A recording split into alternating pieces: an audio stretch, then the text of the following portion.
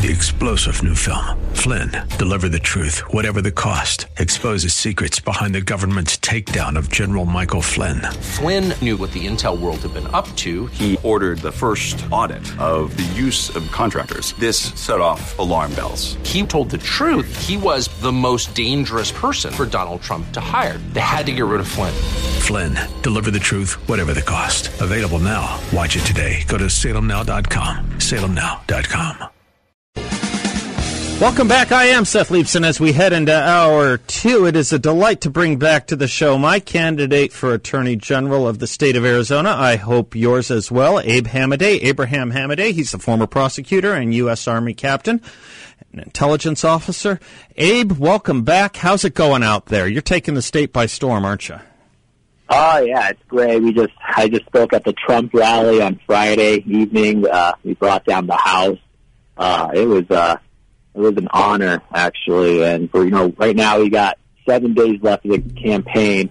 And, I think this has been the most, Cinderella story, biscuit story race, in Arizona history. I think I was literally the last candidate to announce than any other statewide candidate, and here we are, the front runner. And I just ask your viewers to vote for me on August 2nd to be the Republican nominee for Attorney General to take on the radical left. I'm going to ask of them more than that. Not just vote for you. Go to his website, folks, and see if you can help him out. abeforag.com, abeforag.com, or spread around what we're going to be talking about in a few moments here. But yeah, Abe, let me just stay on that for a moment, because this is, in some respects, a statement about the greatness of this country, too. You can start as an unknown, and when we first met, I didn't even know who you were. And man, you can't turn your head now in talking about politics without people saying Abe Hamadeh or Abraham Hamadeh or that guy Abe. I like that guy Abe. You're on everyone's tongues and in everyone's minds, and you did it by dint of just damn hard work, didn't you? I mean, right? I mean, that's what you weren't shy about calling people. You weren't shy about knocking on doors and giving the speeches. As I like to say about you, you never asked what the political thing to do was. You always asked what the right thing to do or say was. And son of a gun, it's been paying off and rewarded. That's kind of a story about America, too, isn't it? Only here. Oh, yeah. It's a complete underdog story, and it's just my grit. And, when I spoke at the Trump rally the other night, I wasn't nervous then. I'm running, people can tell they can sense my authenticity, my passion, that I'm running for a purpose. Yep. I'm truly running to save our state and to save our country. I just see our country going to hell so quickly. Yeah. I mean, it is so shocking. So, I don't care. There's a lot of negative attack ads against me. That's what happens when you're the front runner. It's because all these other candidates, they're desperate to be politicians. I'm desperately worried about our country, and that's why I'm running, and that's what's resonating with people. People are so sick and tired of the smooth-talking politicians. I'm just honest. I'm brutally honest, where I got my mantra, Honest Abe, and it's... well, now, hold on. That's not where you got your mantra, Honest Abe. That's some... Hold on. That comes from the 19th century president of the United States. I had to call you out on that one, Abe.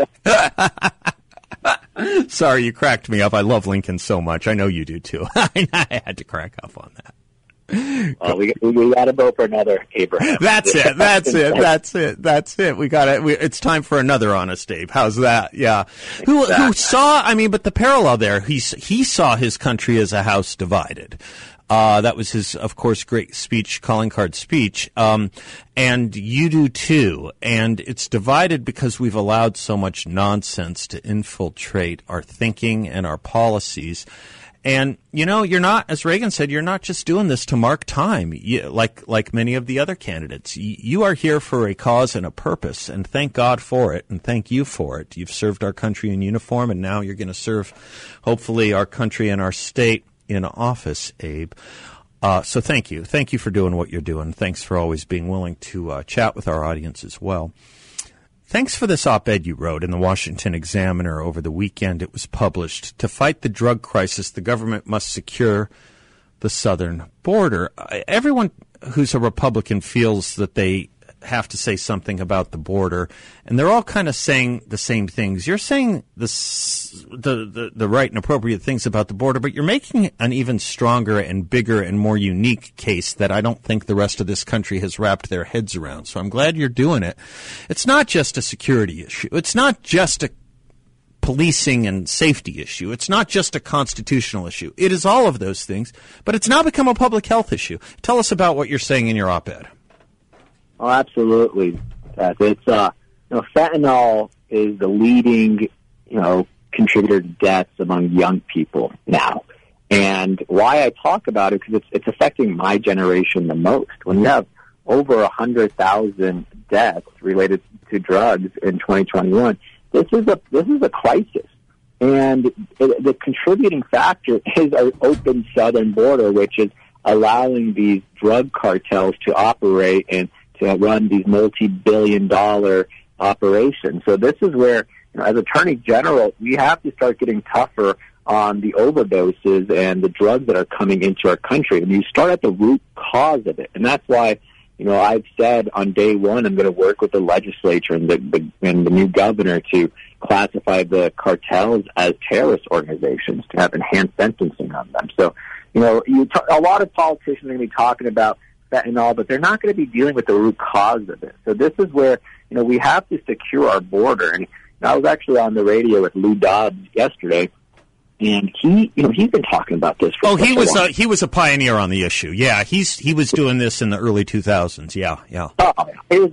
Honestly, I was fanboying a little bit, Seth, because Lou Dobbs is probably one of the most influential people in my political life. I used to watch him religiously. No kidding. That's interesting. Okay.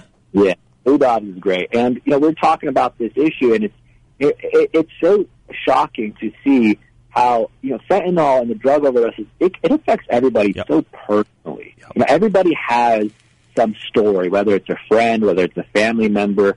I even have, one of my best friends from high school, was affected by drugs and was killed by drugs. So everybody has, so it needs to be more communicated to the public where, it seems like people are ashamed to talk about it. And, not just to be ashamed to talk about it, we have to actually confront it head on. Yep. And the way to do that is to secure our southern border. But, I encourage everyone to read the op-ed piece in the Washington Examiner because, it says it so clearly how the government reacted so quickly to the COVID hysteria, quite frankly. Right. And now we have something that really didn't affect young people, quite honestly, right? It really didn't, but we've made young people pay the price, right? Precisely. And right now we're talking about 100,000 deaths. Right. We're not talking about the overdoses, the amount of people who are going to prison. Right. Just as this, the extreme part. Right. Exactly. So there's actually it affects millions of people. Workplace accidents, traffic safety, family breakup, friend breakup, all kinds of ancillary issues that we aren't even discussing. We're just talking about the in extremis element of this, which is awfully extreme at this point. Yeah. Absolutely. So this is where, as one of the big functions of the Attorney General's office is combating these drug crimes. And, just the other day we had another seizure of illegal fentanyl in the state. So this is where we got to keep at it. We got to keep working with the state legislature, but the main priority is to secure our southern border, and that's why I've called for a declaration of an invasion.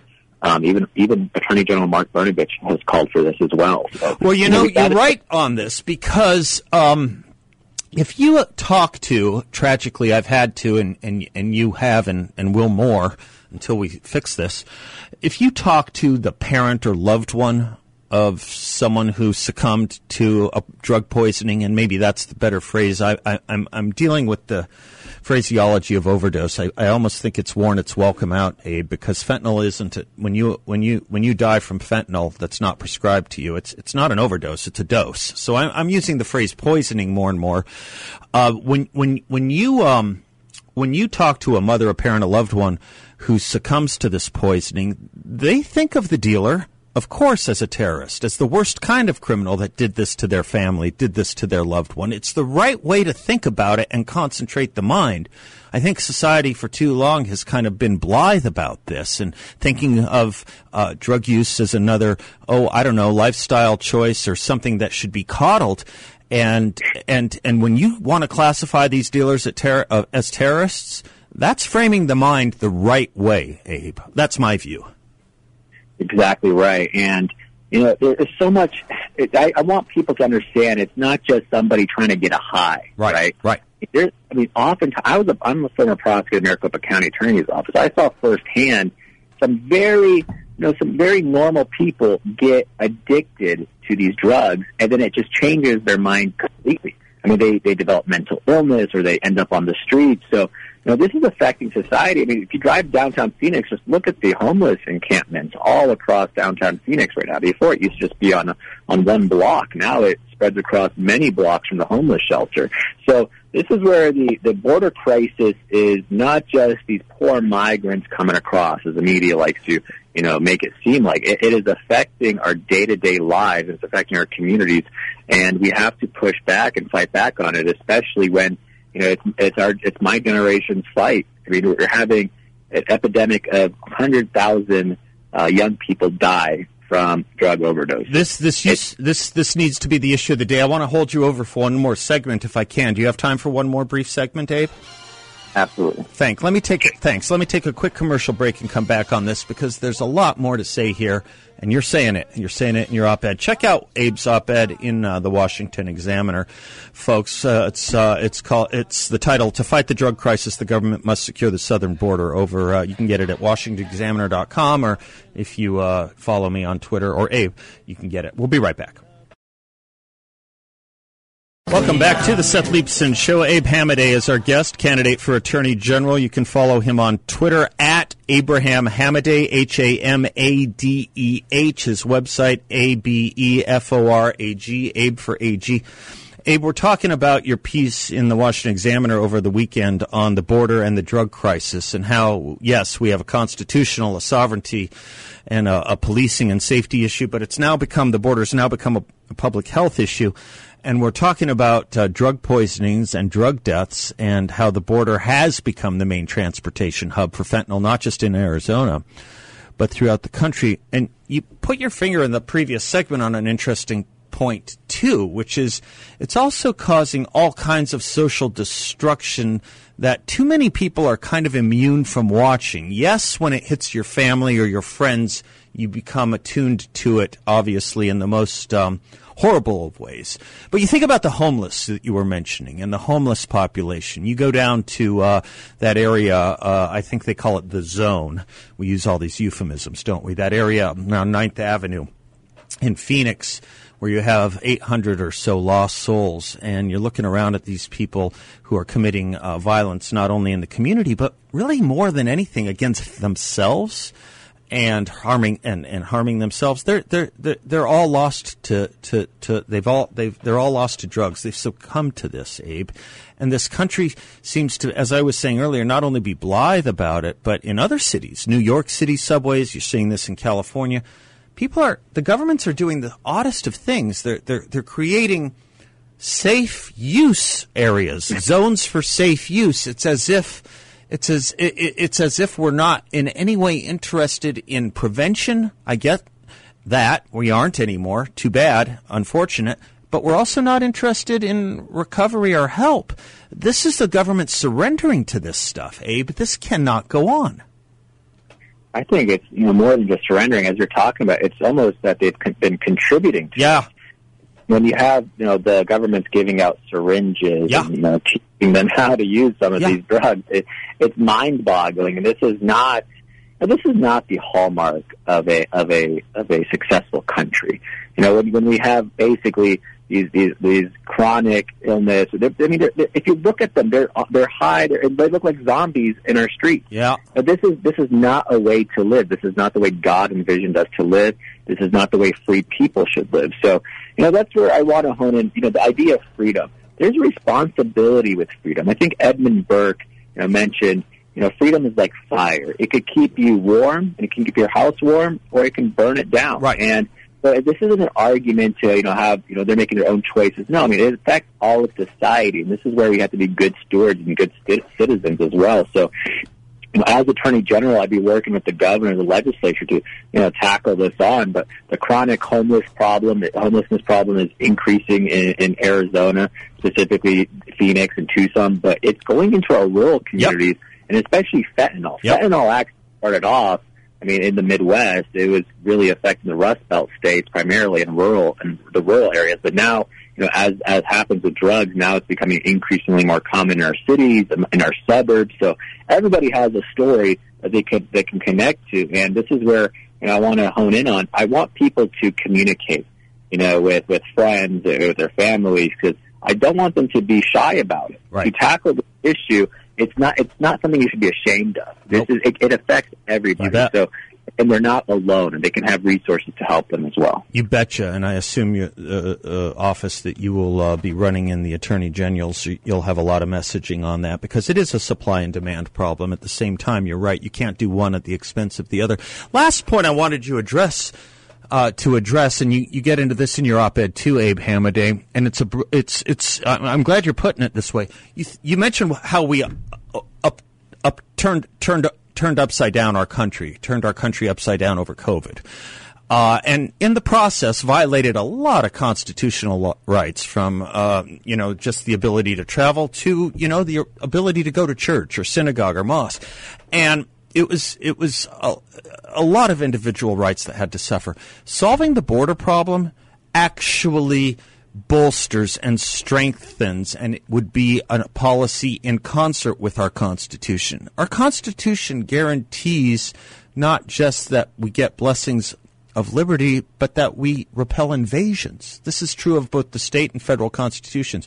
Your plan is in concert and strengthens the Constitution as opposed to what was done during COVID. I think people need to think of it that way, too. Absolutely. You're exactly right. That's where, securing our border, and everybody's talking about this. I'm so sick and tired of the talk. Yep. We all 240,000 people crossing our southern border every single month is unsustainable. Yep. And that is weakness. And the rest of the world, this is a national security issue. Besides just the drug problem, this is a national security issue where, believe me, our adversaries, our enemies, are taking advantage of our southern border. This is why we've had over 150 countries represented down at the border, because no longer do they feel the need to go in the legal way. Now it's open season for them to cross our border, pay the cartels to get them across. So they're making a fortune off this, which also helps their fentanyl profit that they get from China as well. So this is where, as Attorney General, it's my number one priority when I take oath of office. Good. Well, I look forward to not only you doing that, I look forward to any help I can provide with you on that, and I'm going to wish you, best of luck and Godspeed, sir. Thank you so much, Seth. You betcha. Again, folks, if you want to follow him on Twitter, at Abraham Hamadeh, his website is abeforag.com. Go get him, Abe. Thank you. You betcha. I am Seth Leibson, and we will be right back.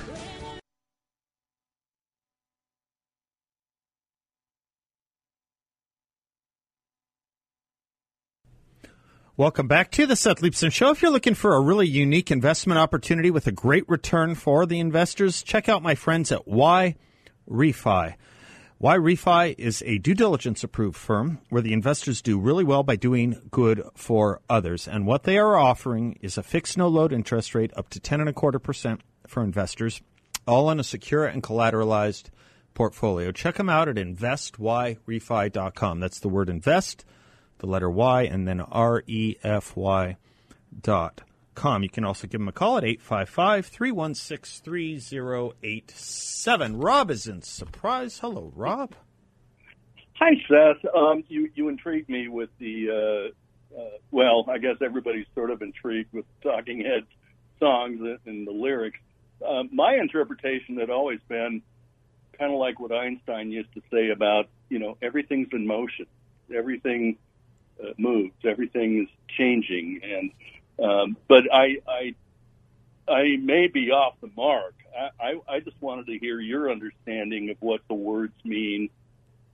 Sure. It's the same thing that's going on in Meatloaf's I Would Do Anything for Love, but I Won't Do That. It's kind of like and she was, and you feel like she was what? Like you're waiting for the end of the sentence. It's the same with Meatloaf's I Would Do Anything for Love, but I Won't Do That. What? You won't do what?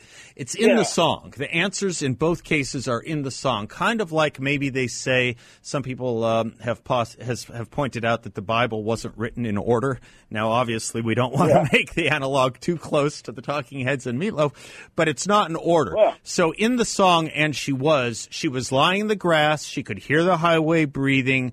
She could see a nearby factory. She was drifting through the backyard.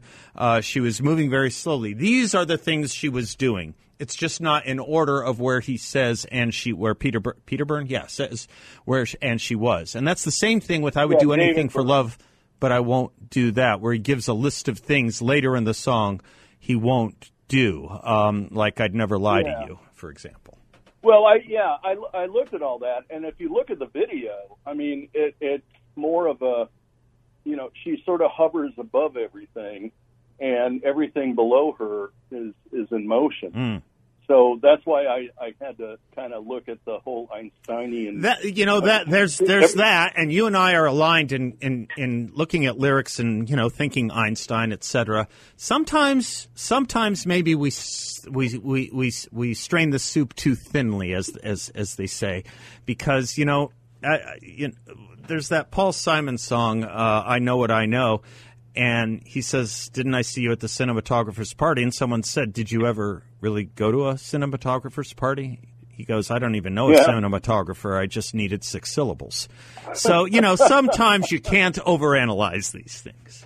No. Well, I have a tendency to do that a lot. And speaking of Einstein, that sort of led me to my little, theory on the whole electrical vehicle part where, we're being pushed, we meaning the U.S. and maybe the world, are being pushed into electrical vehicles, but before really understanding where the power comes from, and if they do away with fossil fuels, there won't be any power for electrical vehicles. And so I look at, like, with Einstein and, of course, Niels Bohr and Leo Szilard and all the guys that put together the equations that made it possible for an atomic bomb to be built.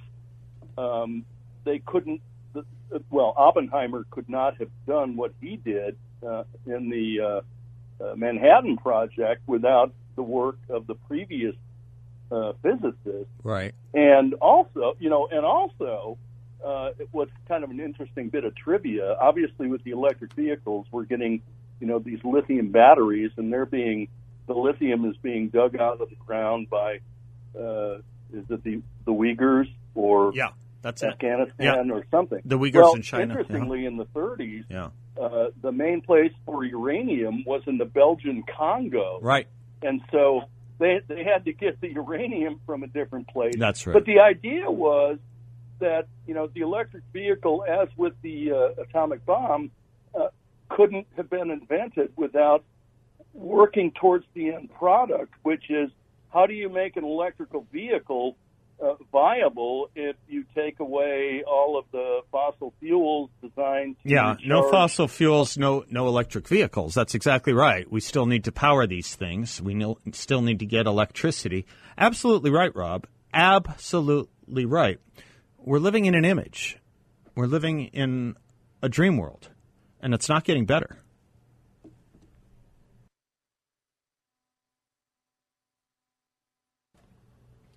Welcome back to the Seth Leibsohn Show. I delight in talking with probably my best friend one of my best friends in the world, Tevi Troy. He is a dear friend, but when we can do it on radio, it's just as fun. He's a contributing writer for the Washington Examiner, the author of 4 books on the presidency, including most recently, great read, Fight House, Rivalries in the White House from Truman to Trump. Great history if you want. Presidential historian Tevi Troy. He has a couple pieces. He's becoming the king of all media, Wall Street Journal, and also the Washington Examiner, 2 different pieces, same day. But the one in the Examiner is the one I wanted to talk to him about. Biden faces a mutiny. There's a shadow primary, Tevi writes, developing among Democratic politicians. Tevi, I'm going to let you take it from there. I can tell you about you, or you can tell us about you. I think you're the expert. Well, I'm happy to do it, Steph, Okay. and I'm always happy to be on your show. I'll do the corrections. Okay. Okay. But I did notice this phenomenon that there are some Democrats quietly but firmly making some moves. We all saw Gavin Newsom's ad that was a shot across the bow at DeSantis, somehow claiming that California is a better place to live than Florida. Aha. Yeah. But then J.B. Pritzker is going to primary states, and Kamala Harris is supposedly quietly reaching out to fundraisers. And Pete Buttigieg, you want to talk king of all media, I mean, Yeah. he's really showing Yeah. up everywhere. Yeah. And it seems to me that these people are angling towards running for president, but they're also doing it carefully. And the reason they're doing it carefully is because, as I recount in this piece in the Washington Examiner, I find 6 instances where the incumbent president had a challenge from within his party. And in all 6 instances, the challenger failed to overcome the incumbent president, meaning Right. that they did not become the nominee or the president in that cycle. Right. And in all 6 cases, the incumbent president lost, perhaps as a result of being challenged from within. Because so much of his hide was eaten up by the primary challenger and leaves him weak going into the general, theoretically, right? So it either leaves him weak as a result of being challenged, Right. or the very fact that he was open to a challenge revealed his weakness. One or the other. Right. It's true, maybe both.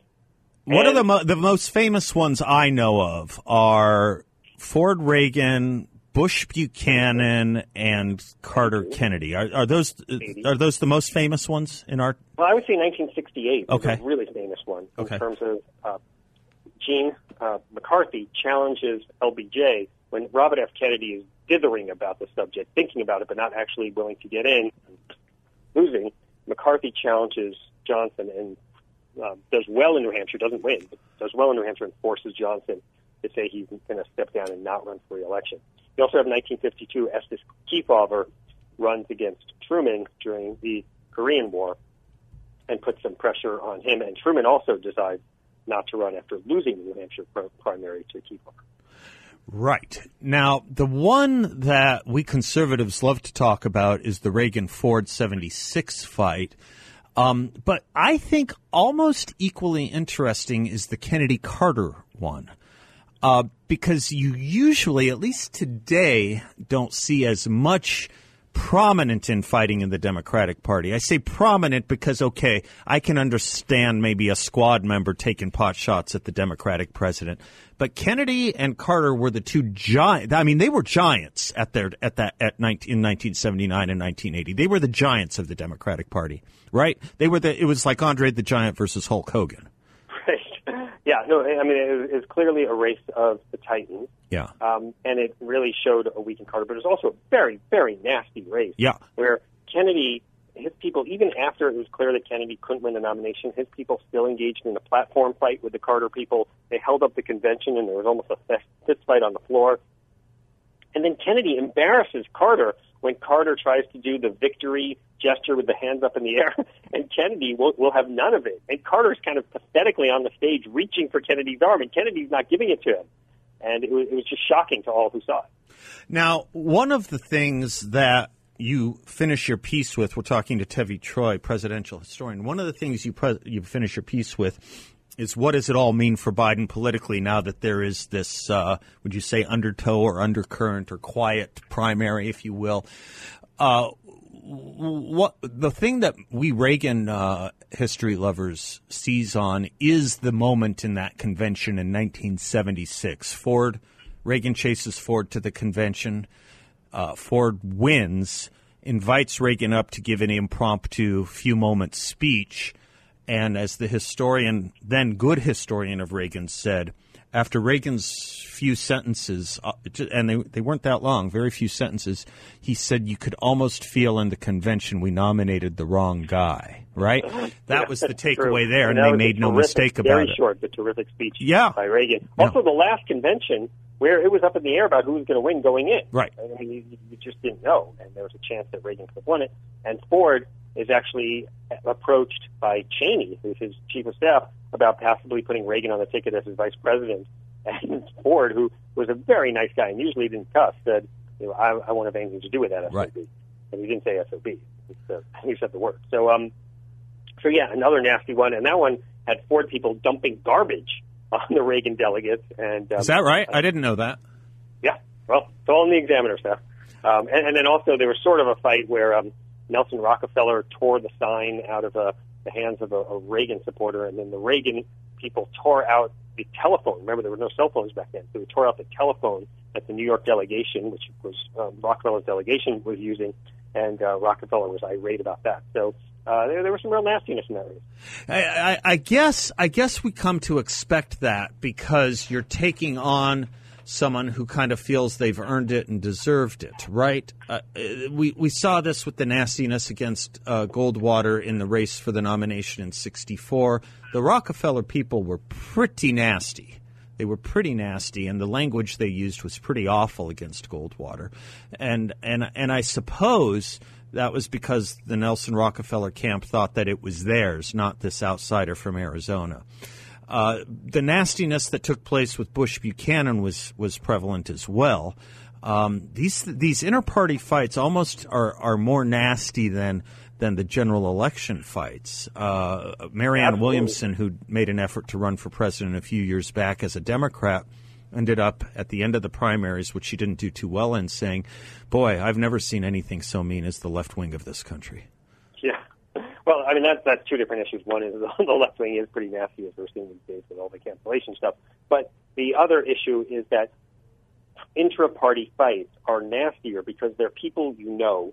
And, with a Republican fighting a Democrat, the staff is never going to really run into each other. They don't go to the same bars. They don't date the same people except for Madeline and Carville. Yeah. But that was such an exception. It was featured in the New York Times. And so these are people you know. They're in your backyard. You see them, and you feel betrayed, and I think it's that sense of betrayal that leads to the fight being super nasty. Now, there's just one other point on Reagan. Of all the people I look at, Reagan is the only person who, after one of these fights, became president, although he didn't become president in that cycle.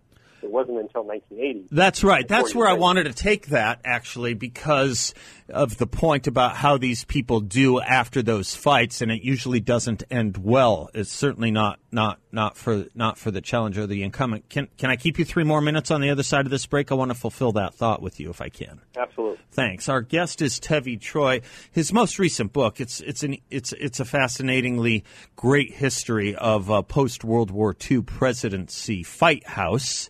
One of 4 books on the presidency he's written, Rivalries in the White House from Truman to Trump. I'm Seth, he's Tevi, and we'll be right back.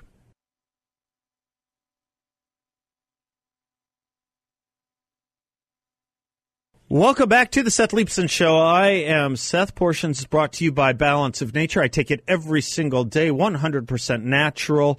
Boost your immunity, your energy, and your health with the power of the blend of 16 whole fruits and 15 whole vegetables. Best product I've ever taken. You can too. Balanceofnature.com. Make sure to use discount code BALANCE. Tevi Troy is our guest, presidential historian, author of 4 books on the presidency. Most recently, Fight House, Rivalries in the White House from Truman to Trump. We're talking about these intra-party rivalries when it comes to the presidency and how it usually doesn't work out well for the incumbent or the challenger at the end of the day. But there is a massive exception, Tevi. You were just getting us to it before the break, and that's Ronald Reagan. Tell us about that.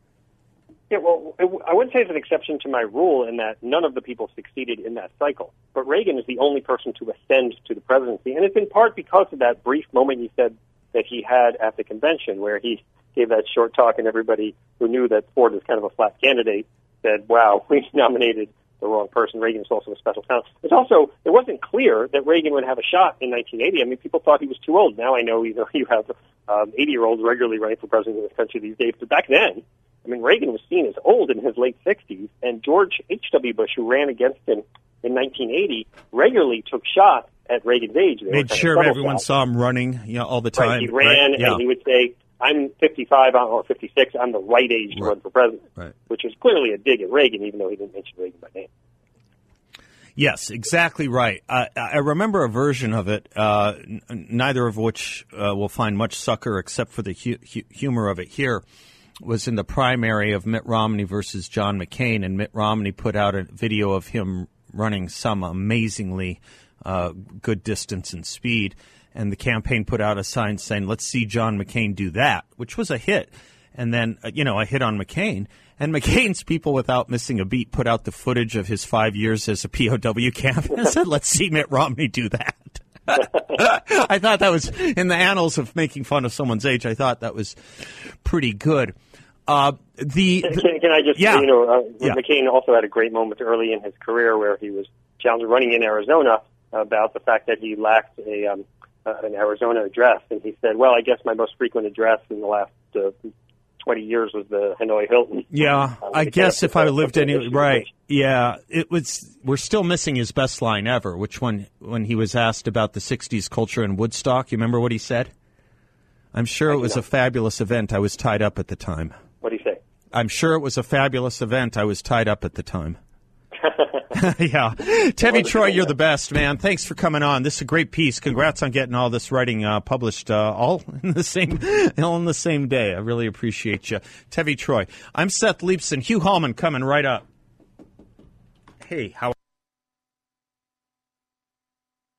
3-star General Michael J. Flynn, head of the Pentagon Intelligence Agency, knew all the government's dirty secrets. He was one of the most respected generals in the military. Flynn knew what the intel world had been up to. He understood its funding. He ordered the first audit of the use of contractors. This set off alarm bells.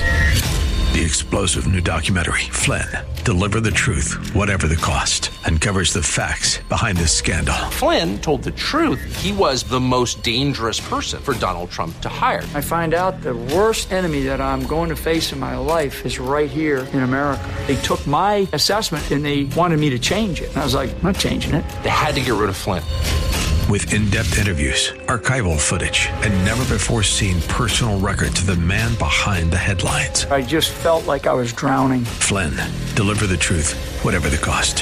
Available now. Watch it today. Go to salemnow.com. salemnow.com.